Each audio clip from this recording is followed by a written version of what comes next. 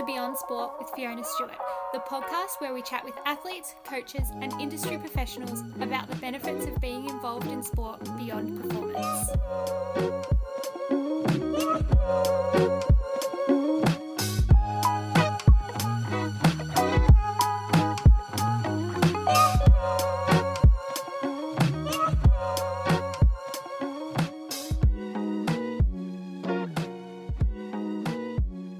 I'd just like to start this episode with a huge thank you to all of my listeners.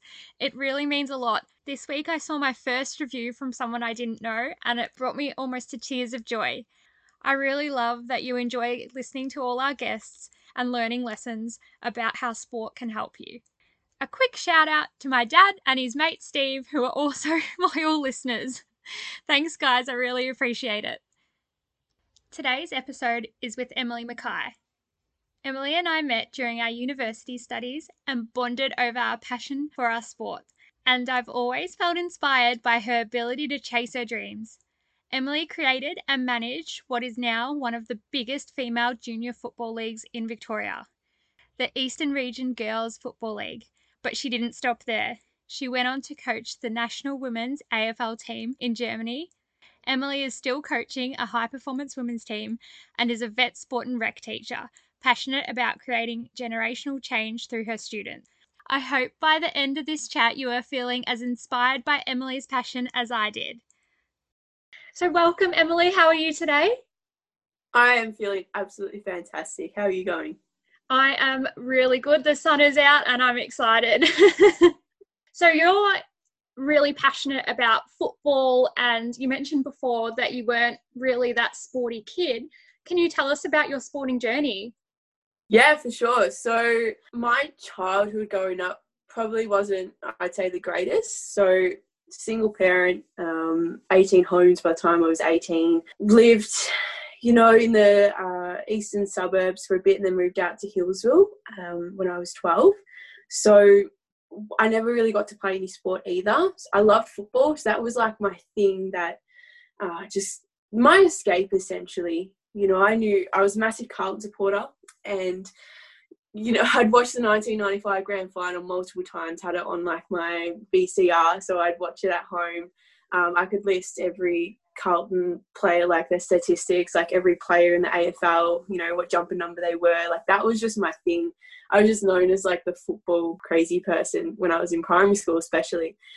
And it's funny because I never got to play. My mum was really hesitant with the culture of male football clubs at that point in time, like early 2000s. So, yeah, she didn't want me to play. And I played a bit of netball as a kid, but one of my friends started a junior girls team when I was 16 years old. And I got to play my first couple of seasons of footy there, which is sort of started my real journey, I suppose, in sport. I played cricket as well, so I had to walk down with my cricket bag down the hill to the cricket club at 7 a.m. so people could take me to my games on a Saturday morning. So I was the only girl at my club. But yeah, back to football. I suppose it's funny because I wanted to drop out of school in year 10, and my mum, she said, well, if you're going to drop out of school, you find a TAFE course.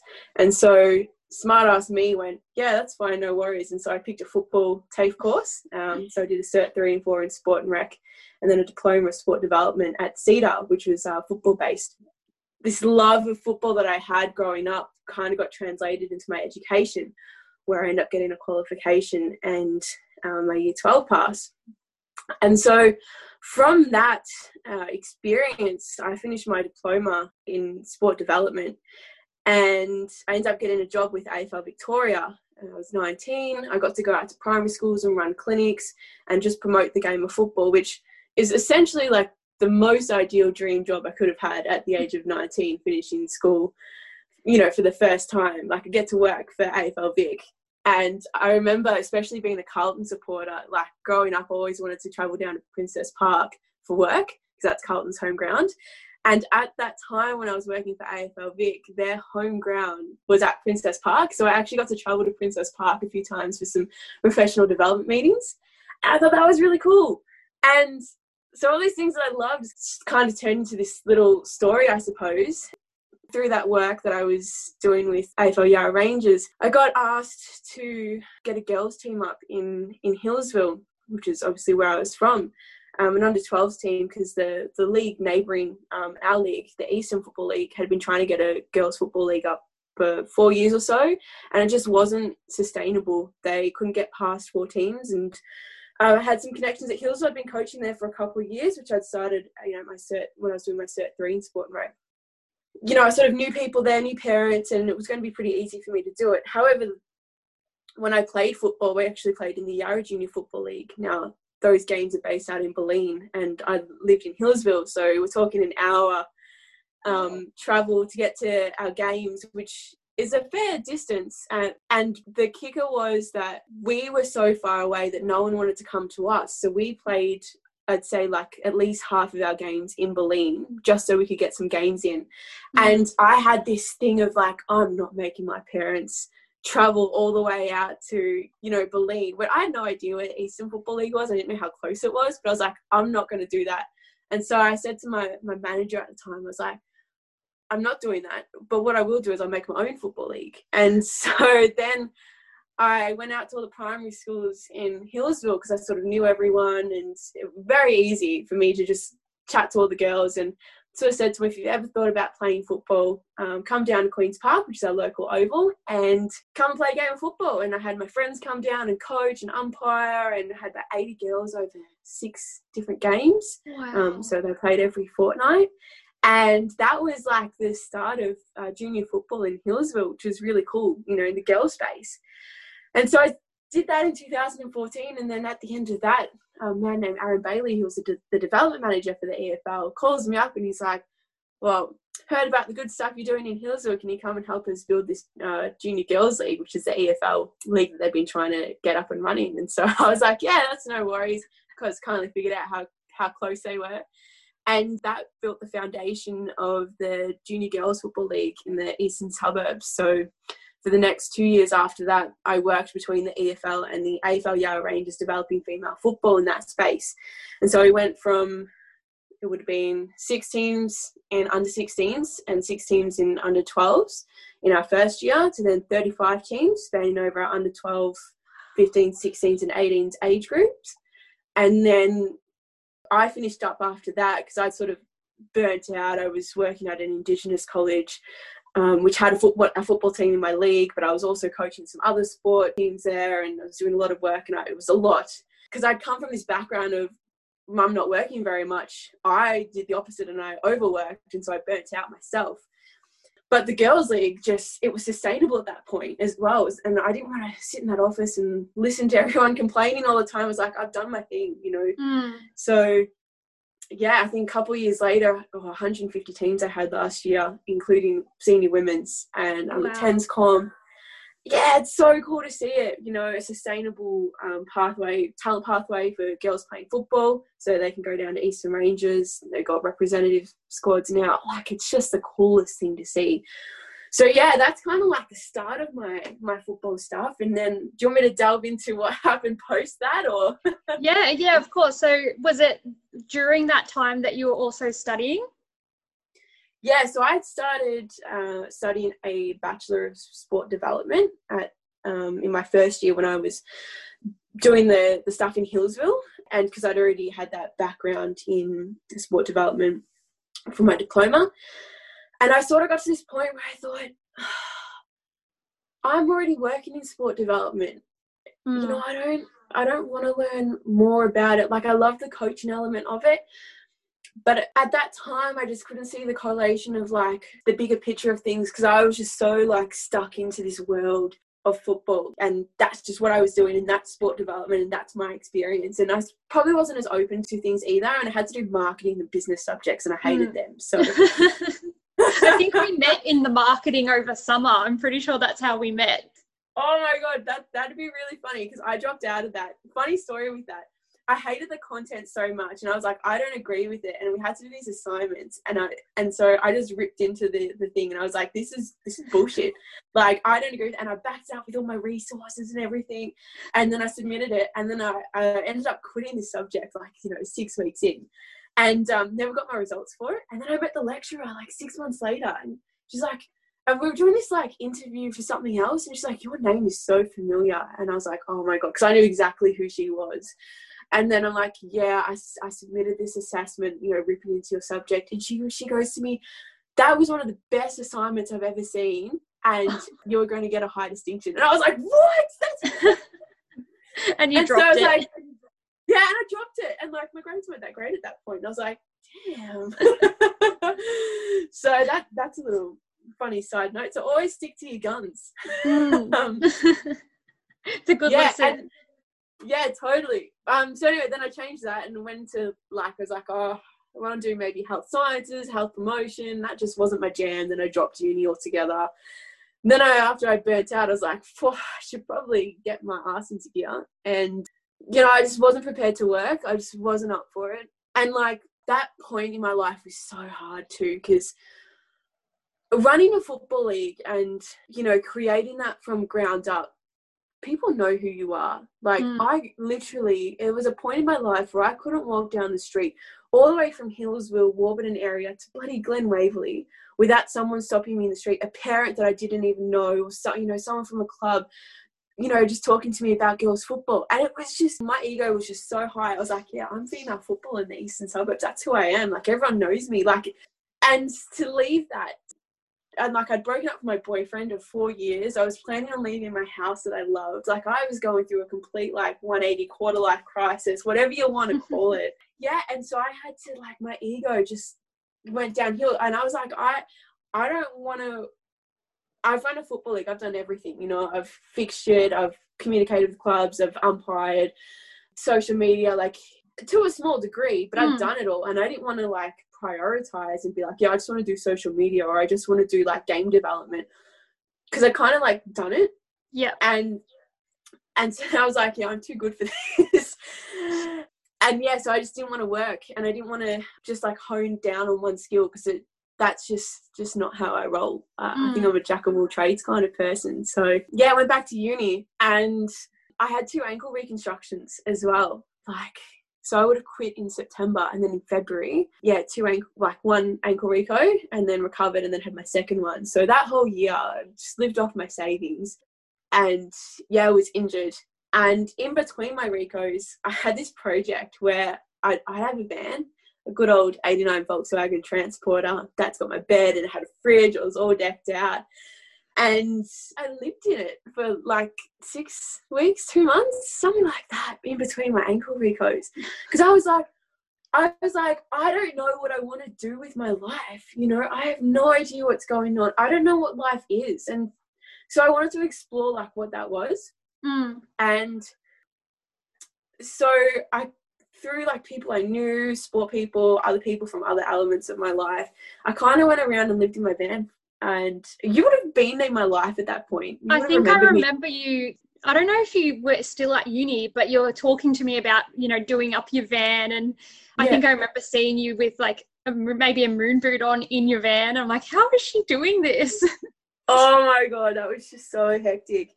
I went and I interviewed people, and I lived in it. So I would like stay in the city at a massive share house called Magic Mansion, where there was like 10 people in the share house. It was open to, it's like pretty alternative, you know, like full of hippies, really cool people though. And being in that space like makes you just so much more aware of like what's going on in the world. And so I'd stay there because I don't have to drive to my uni classes and my rehabilitation sessions. And then on the weekend, I'd go off to all these other places, you know, so to the Grampians, to Phillip Island, Geelong, Ballarat. And I'd just go and I'd stay with people that I'd never met before. And I would, find out what they were doing, you know, because I'd kind of gone from working too much, didn't want to be like my mum where she didn't work enough because she had her own, you know, mental health issues. She's fine, you know, but that's just not a life that I wanted to lead. And so I was like, well, what is normal? And so then I get to this point where I met this sociology lecturer at Deakin University just at a festival I was at. And I was telling her what I was doing, and she's like, oh, that's sociology. And I was like, what is this? What is sociology? Tell me all about it. And then now I've got my degree in a Bachelor of Arts with an undergrad in sociology and like sport and society. And like sociology is just, it's understanding why people are the way they are based on like how their environment has impacted them in some way, shape or form. So it's kind of like psychology in a way, but we're looking at environmental impacts, you know, societal impacts. My biggest passion in sport has been coaching. And I looked at that degree and that theoretical stuff and I was like, I can apply this to sport, because how am I meant to get the best out of my athletes that I work with unless I actually understand who they are, what they're passionate about, what their goals are, and build a real, authentic, genuine connection with them.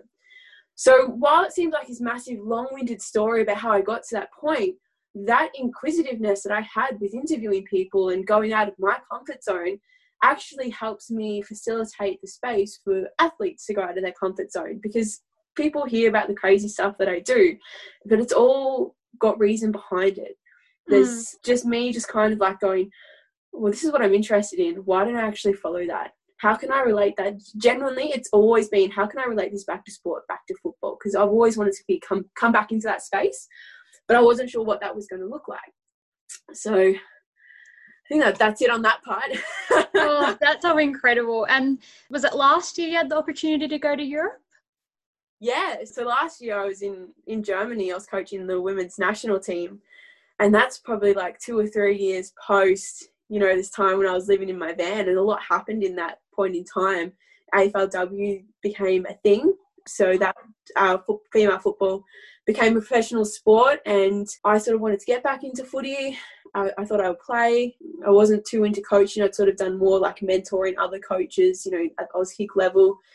And it's funny when talking about sport and how it impacts your lives in many, many different ways. Honestly, it's funny, and I'll explain it now. It's just, so I went to try out for Collingwood VFL, even though like I had 2 ankle recos in, wasn't fit enough, but I thought, I'll just see what it's like. And I was put in this group called Crosscoders, which means that I hadn't played a game of AFL in 4 years, but I can still kick a football, let me tell you. So I met all these other people from different sports, and there was this person who's now literally my best friend. Her name's Caitlin Thomas, and I was like, oh, what sport do you play? And she goes, oh, I play Quidditch. And I was like, that is so cool. Yeah. Your face reaction is just like, what is Quidditch, right? So she'd gone to Germany the year before and played for Australia in the World Cup, Quidditch World Cup, and she's fit. She never played football, but she just seen this ad and she's like, yeah, I'll go do it. And anyway, I was like, you're really cool.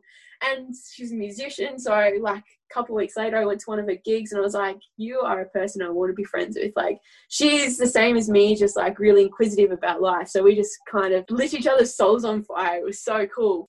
And the funny thing is, 2 months after meeting her, she had a Quidditch tournament in Canberra, which is the Australian National Championships, and she needed a lift there. Her team had an international player, a German player. His name was Mio, and he didn't know very many people. So he'd come over specifically to play Quidditch because he played in Germany. That was his first like tournament. And so we got along really well because we didn't know anybody else. And I had decided to live in the city for 3 months to see, you know, whether I liked city life or not. And he needed a place to stay. So he ended up coming and crashing with me for a couple of months before he flew home back to Germany. And then that we sort of like left at the same point. So he flew home to Germany and I didn't fly. I drove home to Toolangi, which is, you know, in the hills in the Yarra Valley. That's where I was living at the time, but we sort of had that experience together. And so from that, I was like, oh, I've got a reason to go over to Europe. Never been to Europe before. I've got a friend there that can give me some accommodation in Berlin. So I based my stay in Berlin in Germany, and 4 months later I flew over to go and visit him. And I had some other friends, you know, from my travels in my van previously that were international as well. So, you know, got to fly over to the UK and go visit them. And so I thought, oh, you know what? Like, I've always been interested in football in Europe. So why not contact AFL Europe and see what's going on? And so I'd organised that as part of my month-long trip overseas. And so I flew over to London for a couple of days, did my Harry Potter tour, you know, because Quidditch, Harry Potter. That was really cool. And yeah, had this meeting with Ryan Davey from AFL Europe. And I was just like, you know, when I emailed him, I just said, this is what I've done. You know, this is, you know, I created this football league. I'm curious to see what's going on in Europe in terms of development. Because ideally I was thinking, well, if I'm going to, you know, I've always wanted to travel overseas, right, and live overseas. So if I'm going to do that, I need a reason to do it. I'm not going to do it just for the sake of it. And so I thought, oh, maybe I can get a job with AFL Europe, because that's just how my life works. You know, I can get jobs this way. Turns out they have no money, and it just doesn't work like that. So But it was really great to meet him, and he got me connected onto Lisa Wilson, who is a British woman, but she lives in Germany. She was dating a German footballer a couple of years ago. So she was based in Hamburg. So I flew back from London to Berlin, and then a couple of days later, took a bus up to Hamburg for a couple of days and did a footy training session with a footy club, and just sort of got to see what it was like there. And I tell you what, I burnt out from football. I thought it was too much in Australia, and I hadn't really touched the game since 2016. And we're sort of talking about 2018. It's about 2 years that I haven't really been involved with football. And that just reignited my love for the game. It was raw community football. People wanted to train like they're German. They trained properly, and it was good. There was Aussie banter, and it's just such an awesome experience. And I was like, I would love to come back and do something in the football space. I was on this high of this is the game that I love. This is what I enjoy. And I just hadn't experienced that. I was so down for so long. This game that I'd loved growing up, just sort of for 20 years, 22 years of my life, that was the love of my life. And then to not have that, I was really lost. Yeah. Because that's formed a lot of my identity for quite a while. And so we'd organised that I would come and coach the national women's team, because they just got their first team up in 2018, and they entered the European Cup, which is a 9-a-side competition. And they did quite well because they came 5th out of 8 teams. It's the first time they'd ever really played football before. And so the idea is that I'll come along and kick them into gear, I suppose. Give them some Aussie spirit. Yeah, for sure. So then came back home in July, and so funny because by the time I'd flown home, the application deadline for exchange for a university exchange had closed a couple of days before I flew back. Oh. But then they opened it for an extra week, so I had 3 or 4 days to get an application in, so that I could go on university exchange. And the reason why I was going on exchange was because I came from not a lot of money, but you can get youth allowance to study, and living in Germany is quite cheap, well, compared to Australian standards. So I still have my savings, but I can, function and not worry about money so much. And so that was the idea, was that I'll go on exchange. And when I was over there in 2018, I sort of had a look at Hamburg, and then I sort of did a quick scour of where I could go and stay. And I went to a small town called Leipzig, I'm a small town girl. It's a small city. It's got trees. And I remember walking out of the train station and just going, man, I could be here for 8 months, 9 months. And so I put my application in for Leipzig, and my second preference was Hamburg. And so that sort of started that whole process of, well, cool, I'm living overseas, and I'm going to be on exchange and able to fund it somehow, and then you can get a bit of extra scholarship money as well. So that's kind of how I got over to Germany to coach the national women's team. And the fact that it all came from your love of sport, back when you were 16, you fell in love with sport, and then you were I'm not doing school anymore, I'm going to do my sport development at Cedar. And then you've just grown, and it's come around in a nice little messy circle. Yeah, it's so crazy. And there's actually so many other things that are in that story as well. But I've just been so fortunate. I just literally just following my instincts, trusting my gut, and just knowing that if my heart wants this to happen, it will happen. The power of manifestation. I've been able to manifest anything I've ever wanted, whether it's come in the way that I wanted specifically. I've always wanted to be overseas, live overseas, found a reason to do it. I've always wanted a van. The van that I got, I fell in love with the idea of a van when I was playing cricket when I was 16, and this mum was driving her kid in an 87 Volkswagen Transporter, and I looked at it and I was like, oh my God, I want a van. And then 2 years later, I get that van, that specific van. Gosh. It's just crazy, but it's just worked out, and it's just been about so much goal setting, so much values, identification, prioritization. But again, I think when people can see the passion and see what you care about, people will help you out in some way, shape or form. And I think that's one of the most important things that you can acknowledge in your life, you know. Oh, here we are going all philosophical and life stuff. Oh my God, I'm so sorry. Well, let's jump back into sport. I really love that. You've just mentioned a few, but what benefits do you think sport has provided you as an individual? Like, you can take it philosophical if you want, or it can be more literal, but take it wherever you want. Yeah, so for me, sport has given me, when I was 16 and I played football for the first time and I walked down to the cricket club for the first time as, you know, a girl that had never played cricket before but liked watching cricket and understood the game a bit. Mm-hmm. Probably I thought I knew more than what I did. But what that did, it gave me a sense of belonging. And having moved around so much, I don't think I really had that. And so that was really, really integral. And having that space held for me, because I received that, I want to give that to people as well. So then that ties into the next bit, is sport gives me purpose. I love motivating people. I love connecting. I love, with the guys at Cricket Club, it's a classic country cricket club, bush league kind of thing. And I'm the weirdo that will be like, what do you actually mean when you say that? You know, you're saying all of these like funny jokes that I don't find funny. So like, just tell me like what's going on in your mind, you know? Like, and so I'm the person that they just tell me all of their secrets. Like, you know, they've got girl problems and all this stuff. And I'm like, so what about like from the girl's perspective? Like, what do you think is going on in her mind? Like, we're not all super crazy, you know, and then just kind of like reshifting the way that they see things or perceive things and being that person like that. And that's what's led me to, you know, doing what I do now, which is teaching. And I mentor people and I coach people, you know, not just in sport stuff, but like in life context. Like, and I just love that shit. So like sports developed this like curiosity of life. And it's been like this vessel that's kind of given me room to explore everything that I think is like important, and, you know, getting people to question and move outside of their comfort zones and, you know, shift their version of normal. Like for me, I just love that. So yeah, belonging and purpose is sort of what it's given me. Man, that was so much quicker than the first question. Oh, no.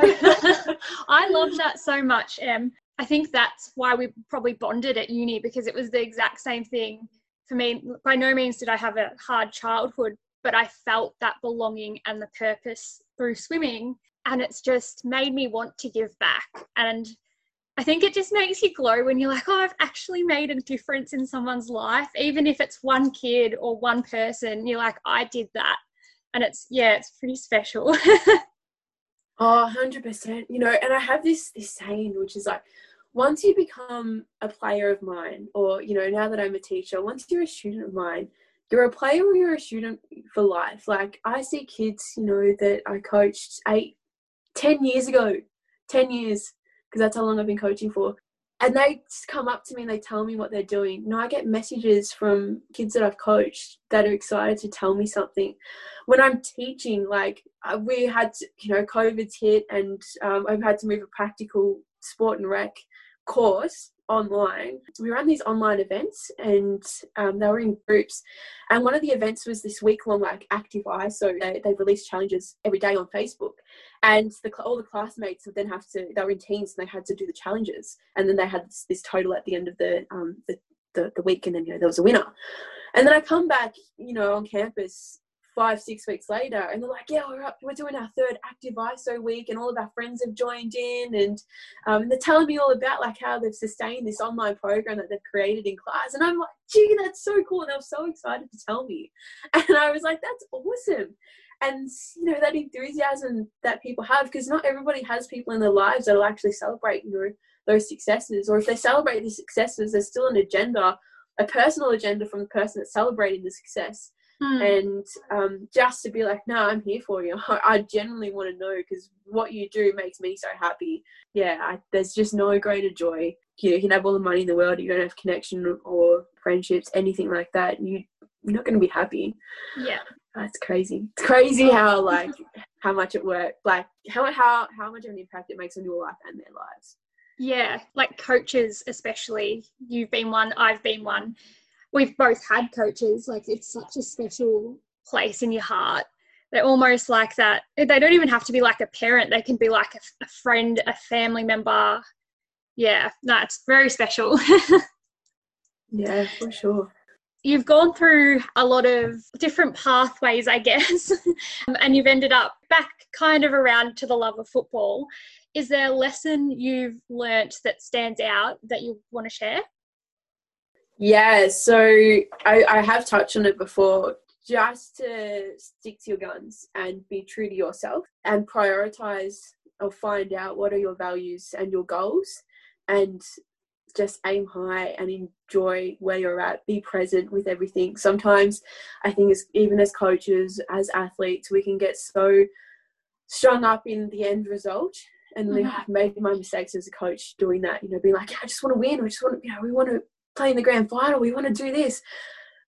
But the players don't want to know that they need to win. They want to know how they've got to get there. And you need to be able to enjoy that in that journey, in that process. And if you align it with your values and if you align it with your goals and you figure out what those are, you will be happy and you will get to where you want to be. If you just have goals and you don't know why you're doing them, you won't have the motivation to go and do it. In sport as a player, in sport as a coach, in sport as an administrator, when I was running the girls' league, if I didn't say to people, I'm doing this because I never got the opportunity to play junior sport, would people buy into that? If I just said, oh yeah, we're going to run a girls team, run a girls league, and I want to get as many teams as possible. Eastern Football League tried that for 4 years. You have someone that's passionate about it and literally, like I said, just going, I never got the opportunity to play. I don't want everyone else to miss out on that opportunity. If they want to play, they should be able to play. Yeah. And you get that emotional connection and that attachment to it. People see your values, your purpose, your goals, and they'll align to that and then they'll help you and support you. That was probably the biggest lesson for me, was that people will buy in when you know why you're doing things. And so for anything, it's like, why are you going to Germany? Why are you going to live on the other side of the world? Well, I wanted to get back into coaching. For me, it was like I could be another female coach and I could go through the pathway system. Or I could go coach a national team, hope I do quite well, and, came third in the Euro Cup, which, they'd come fifth the year before, and second in the European Championship, to the Irish, who were really good. We had a really good time. And they played really well. And for me, that was success, So I was successful as a coach. And then I ended up getting an opportunity to be involved with Dandenong Stingrays, which is the under-18 talent pathway, NAB League. It's one of the sides in that competition. Because of my coaching in Germany, I was then exposed to high-level coaching stuff. And so I went from, I could have just been this female coach, just like every other female, to then just being able to jump straight into semi-elite level stuff. And gee, it's bloody hard, and I probably wasn't even up for it, but I learned so much in that. And that is all worth it for me, to be exposed to that and to know what's the next level. How do I get to where I want to be? Always know, or always try to figure out, well, why are you doing stuff? And that doesn't come from your head, that comes from your heart. Yeah. And I think that passion, you just mentioned that you probably weren't ready for that and it was a bit of a jump or a bit of a step, but that passion probably allowed you to jump a little bit further to get up to where you needed to be. It gave you that motivation to lift. And I think, that's really special. I love when you challenge yourself and you're like, oh, even with this podcast, no way am I technically savvy enough to work out how to do it, but I have done it because I'm passionate about it. Oh, for sure. And that's why you always go back to your why. I think people talk about passion. I think that passion as a word is overrated. I think that because you can get hung so strung up on your passion, right? My passion was football for so long. Well, what happens when you lose football as your passion, which is what happened to me. So all of a sudden it went from passion to, well, why? Why am I doing this? So instead of loving the game, I don't even watch the AFL, the men's competition anymore. I watch the female football and I'll watch, under 18 games for sure. The reason why I do that is because I want to see girls that are coming through. I want to see the girls that I have coached play the game. When I'm getting involved in the game now, it's literally, I want to provide that space for athletes, because I don't, we spoke about this statistic, which was 70% of kids drop out of sport by the age of 13, and most of that's due to the coaching. So while I might not have as much of a footy IQ as the other coaches, which is totally fine. What I do provide is that safe space. You know, I've got a background in social work and youth work, and that is so important to be able to understand your players and where they're at, because if they're not comfortable, even if they're elite or they're trying to be elite players, they're not comfortable, they just won't be able to perform the way that they should be able to perform. You know, they still need people to believe in them, and not just the great players, you know, the really good ones that you know are going to get drafted. It's not about them. You know, you're probably going to have 2, 3, 4 players, if you're lucky, to get drafted every single year from your squad. You still got another 30, 40 on the list. So, you know, how do you work with them? Because they might come through, they'll either drop out of sport and they might not want to play footy anymore, or they'll go through a different pathway. You know, might be able to play football for another 3 or 4 years and then get into the AFLW through a different system, through VFL or something like that. So you've got to make them love the game, you know, love themselves. And then when they do that and they know why they're doing it, then they'll go far. So, it's just like so important.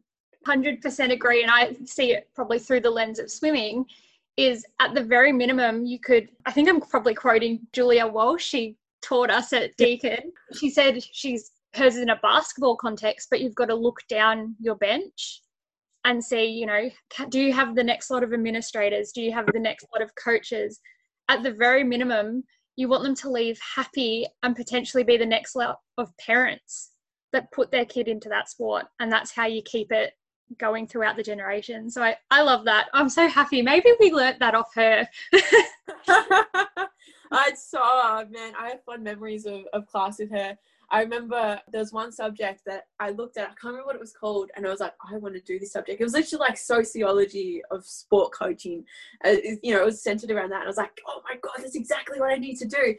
You know, going back to me being a Carlton supporter, we had these guest lecturers come in, which, funny enough, the first one that came in was an old teacher of mine, Sean Kavanagh, who's now coaching the Western Bulldogs for EFLW. He was in class, and I was like, oh, that's really cool. So we had like a nice little catch up. And then I was late to another class, and I walk in, and man, David Parkin, who's Carlton's 1995 premiership coach. Remember, I've watched this video so many times. I'd walked up late, and I walked in, and I had my mouth open going, oh my God, David Parkin's here. And it was so funny because we talk about why, right? Like why we do things. And at the start of the session, well, like literally just as I walked in, he's like, okay, now before I speak about anything, I want you to write down why you're in this class. And I was like, boom, I know exactly why I'm in this class. I wrote it down in literally 30 seconds. I had this smug, smart ass like look on my face, like being like, yeah, go on, can you ask me? Like, because I just wanted to chat to him. And so we went around the room, and you know people were like, oh, it's just part of my like sport degree, or it would seem like a really interesting elective. And then it comes around to me, and I'm like, yeah, I really wanted to understand why, you know, how much of an impact coaches have on their athletes, you know, and how do we change that? And and it was definitely, my answer was more detailed than that, but he was like taken aback by like the thoroughness. And it's because I knew why I was doing things. And it's so funny because, like, at the end of class, we sat and had a chat for 5 minutes. Not at the end, sorry. Like, this is after I said why I was there. And he was like, is everybody listening to this? And he's like, you can learn something from this conversation. And anyway, so at the end, he, like, if people came up to him and, you know, had a chat, and then I just sort of, like, hung back. And I was going to be real ballsy, be like, oh, can we go out for a coffee or something? And anyway, so he comes up to me, and he's like, literally just looks at me, and he kind of, like, points, and he's like, you're really interesting. I'd like to take you out to lunch. And here I am just going, oh my God, David Parkin, Carlton's 1995 premiership coach, wants to take me out to lunch? What? And so he takes me out to lunch like 2 or 3 weeks later, and he's just like, you know, shocked by the way that I view the world, and like literally going on about when I'm talking about purpose and why I do things, and my background, my working background with the Eastern Region girls, and you know, what I was passionate about. So he's like, all right, you know, like we organized another time to meet each other. And, you know, we are now like really good friends. Like I could call Parko up and just be like, hey, what's going on? You know, and I have done like during COVID, you know, just checked in with him to see where he's at. And that's been so cool. You know, this man that I've idolized is now my mentor. And I told him about Germany, actually. I was like, oh yeah, I'm considering going overseas to coach the national team. He goes, you never complete anything. don't go to Germany. And then I was so annoyed. And so I sent him this 2,000-word email being like, I'm going to Germany to coach the national team and I'm going to complete my degree at the same time. And I want to do this because I could either do that or I could stay in Australia and like have a shitty job. So why not go live overseas? And like I explained why I want to do things. And like I was like, and I want to be a teacher and I want to teach sport and rec. Like I don't want to be a school teacher. I want to be a TAFE teacher. And this was like 2 years ago. I don't know. I'm lost in time. Anyway, so I told him that and I'm like, but in order to do that, I want to do stuff that I'm actually really passionate about. And so I'm going to go over and, like I said, live overseas. And then he didn't reply, and I was really annoyed. There was like this AFL Victoria Awards night for coaches, and I got this invite because I did some stuff for AFL Southeast, you know, like real offhandedly.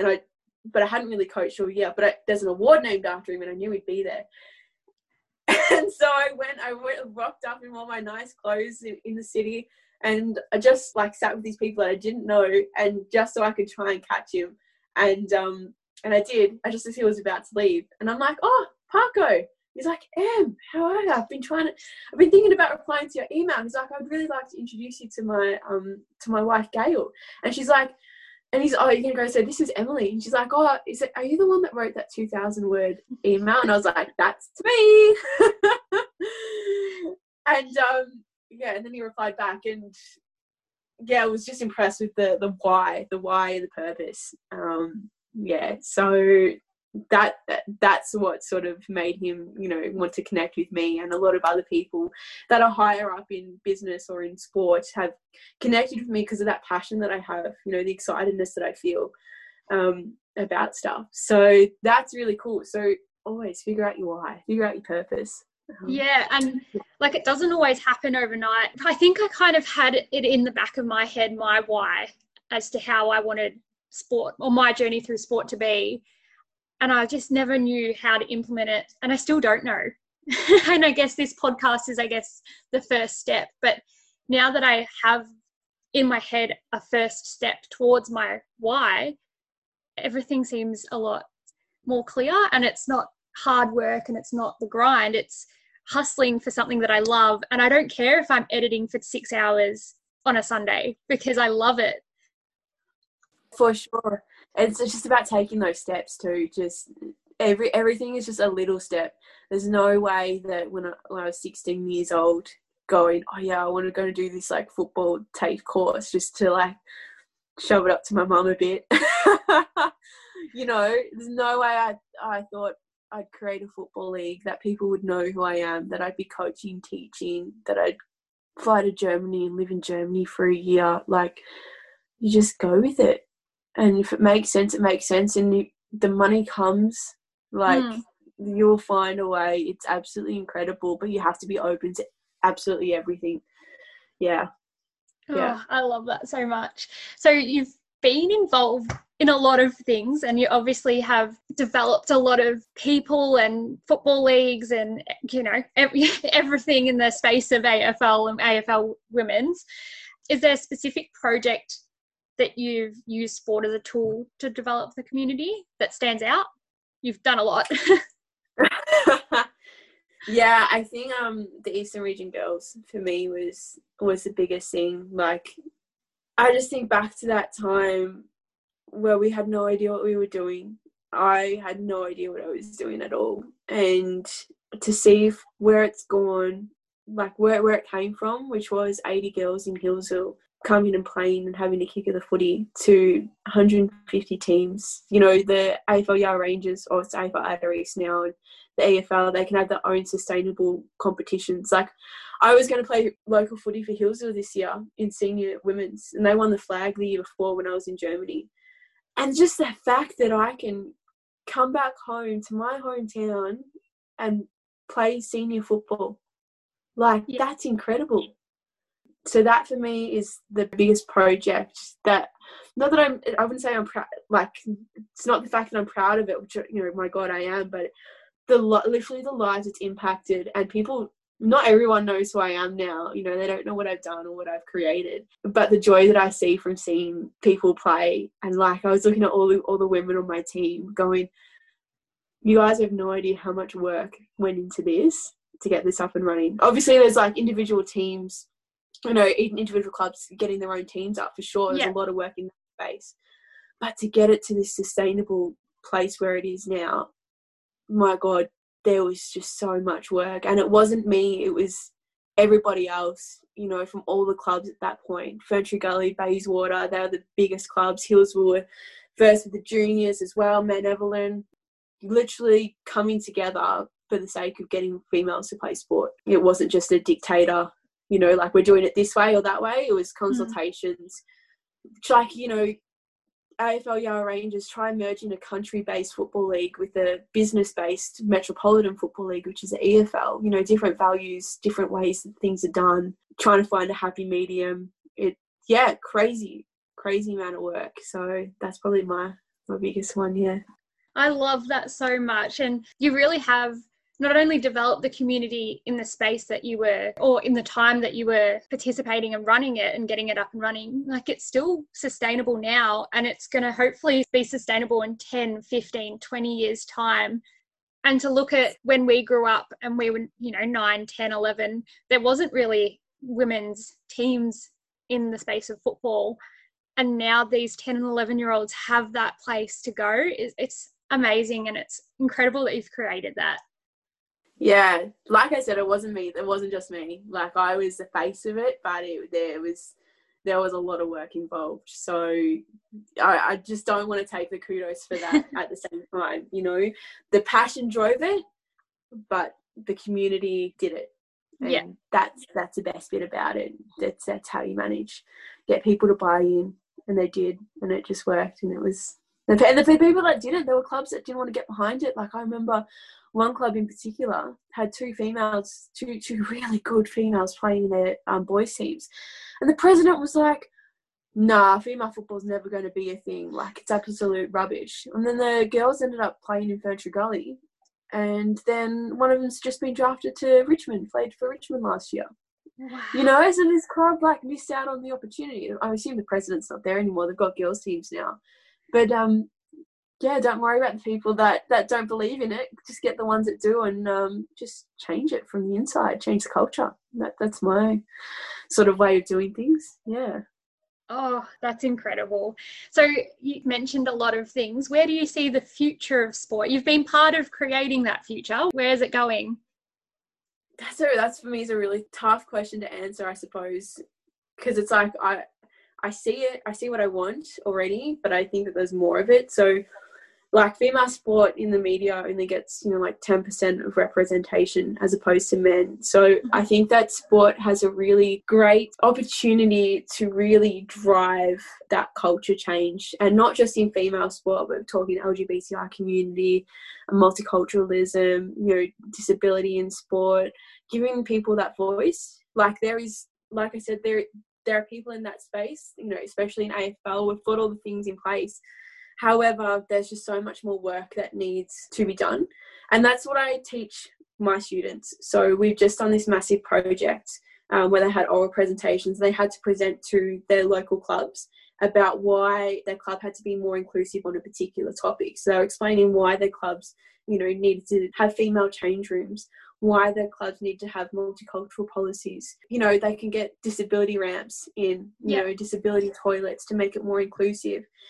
So I'm trying to educate those students to start thinking about that stuff, that there's more to the, you know, the world of football, because a lot of them are footy heads, and obviously my background's in football. So there's more to football than just working for an AFL club. That if you bring it back to community, and especially with COVID happening, you know, there's going to be a massive emphasis on community. That's what I hope anyway, you know, getting people together, and there'll be money and funding in that. And there's money and funding in disability in sport, and in females in sport, and in multiculturalism, and all of those things, right? So it's just about shifting that mindset and making people aware of that from the get-go, from the start, so that they will then create the impact later on. That'll be the ripple effect. So I'm going culture change is like what I want to see in the future of sport as a tool, using sport as a tool for that change, because I think it's a really great way to do it. One of my favourite quotes, or it's not really a quote, it's like one of those sayings like, sport builds character,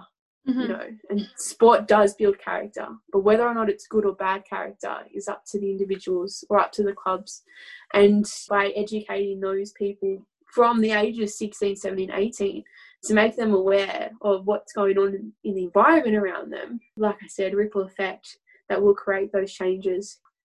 Yeah, it makes me really excited to see sport so wholesome again. Like, I think maybe when our parents were growing up, it was probably a bit more wholesome than it was when we were in our early teens. But I'm seeing that shift in the last 5-10 years, and it's really exciting to see potentially where our kids' generations will grow up seeing sport. Yeah, I don't know. I'm really excited for it. Yeah, for sure. I feel like there's been so many insights today, Em. I just really love it. No, it's been fantastic to have a chat. I love this stuff, as you know. I'm really, really passionate about sport, and I don't know whether it's sport psychology or like it's a sociology of sport. I think that it's just so important, and yeah, how much community makes a difference, and who you're around, and you know, understanding values, purpose, all of those things. Like, it makes sense when you hear it. You know, Yeah. It makes sense. I just don't know like who has a skill set to make sure that all of that is applied to all of these athletes or people in general. It's tough, but it's awesome. Yeah, and I feel very grateful that we did know each other and we started the same degree, and even though you moved your way to, you know, a different path, like I'm really glad we did cross paths, and I've got that motivation in the back of my mind. Nice. No, it's been an absolute pleasure. I really, really enjoyed it. Oh, thank you so much for joining us. Thank you for listening to Beyond Sport with Fiona Stewart. If you liked this episode, please subscribe and leave a review. You can find us on Instagram and Facebook at Beyond Sport with Fiona Stewart. If you'd like to be on the show, please send us a message. We would love to hear from you. Until next time.